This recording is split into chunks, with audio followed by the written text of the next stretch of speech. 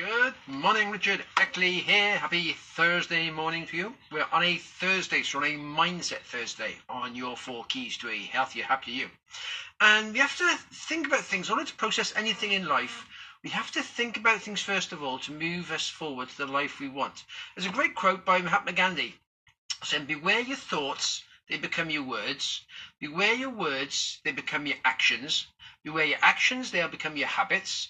Beware your habits, because they'll become your character. And beware your character, because that will lead you to your destiny." So your destiny is basically anything you want in the future. So to trace it back, anything you want in your future, your destiny, it all starts with your thoughts, how you think about it first. So you need to think about what you would like to have in your future first, and then slowly take your steps to move yourself towards the future you want, your destiny.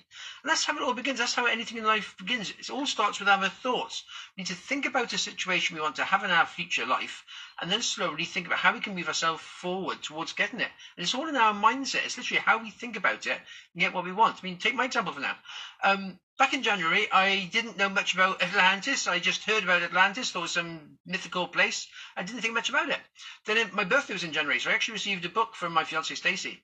And in the book, it was saying about the connections between the Mayans glyphs, the stone glyphs in Maya, and the Egyptian hieroglyphs, how a lot of the symbols mean the same things. And so there must have been some connection in the ancient history for them, these two sort of civilizations, thousands of miles apart with the Atlantic Ocean in between and no way to connect, so they thought back in prehistory.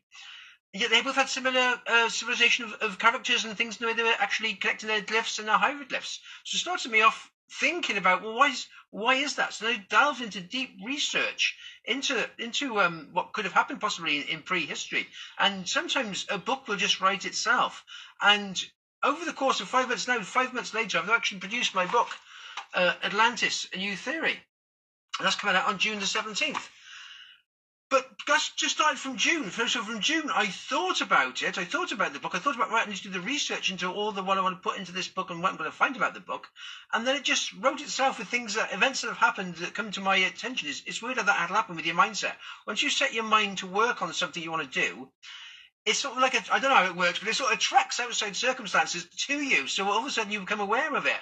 And certain information you may not have taken on board before, that clicks your interest. You think, oh, now look at that, and that adds to what you want, and then something else leads to that. Or you may meet someone who leads somewhere else, or you may get some information for somewhere else.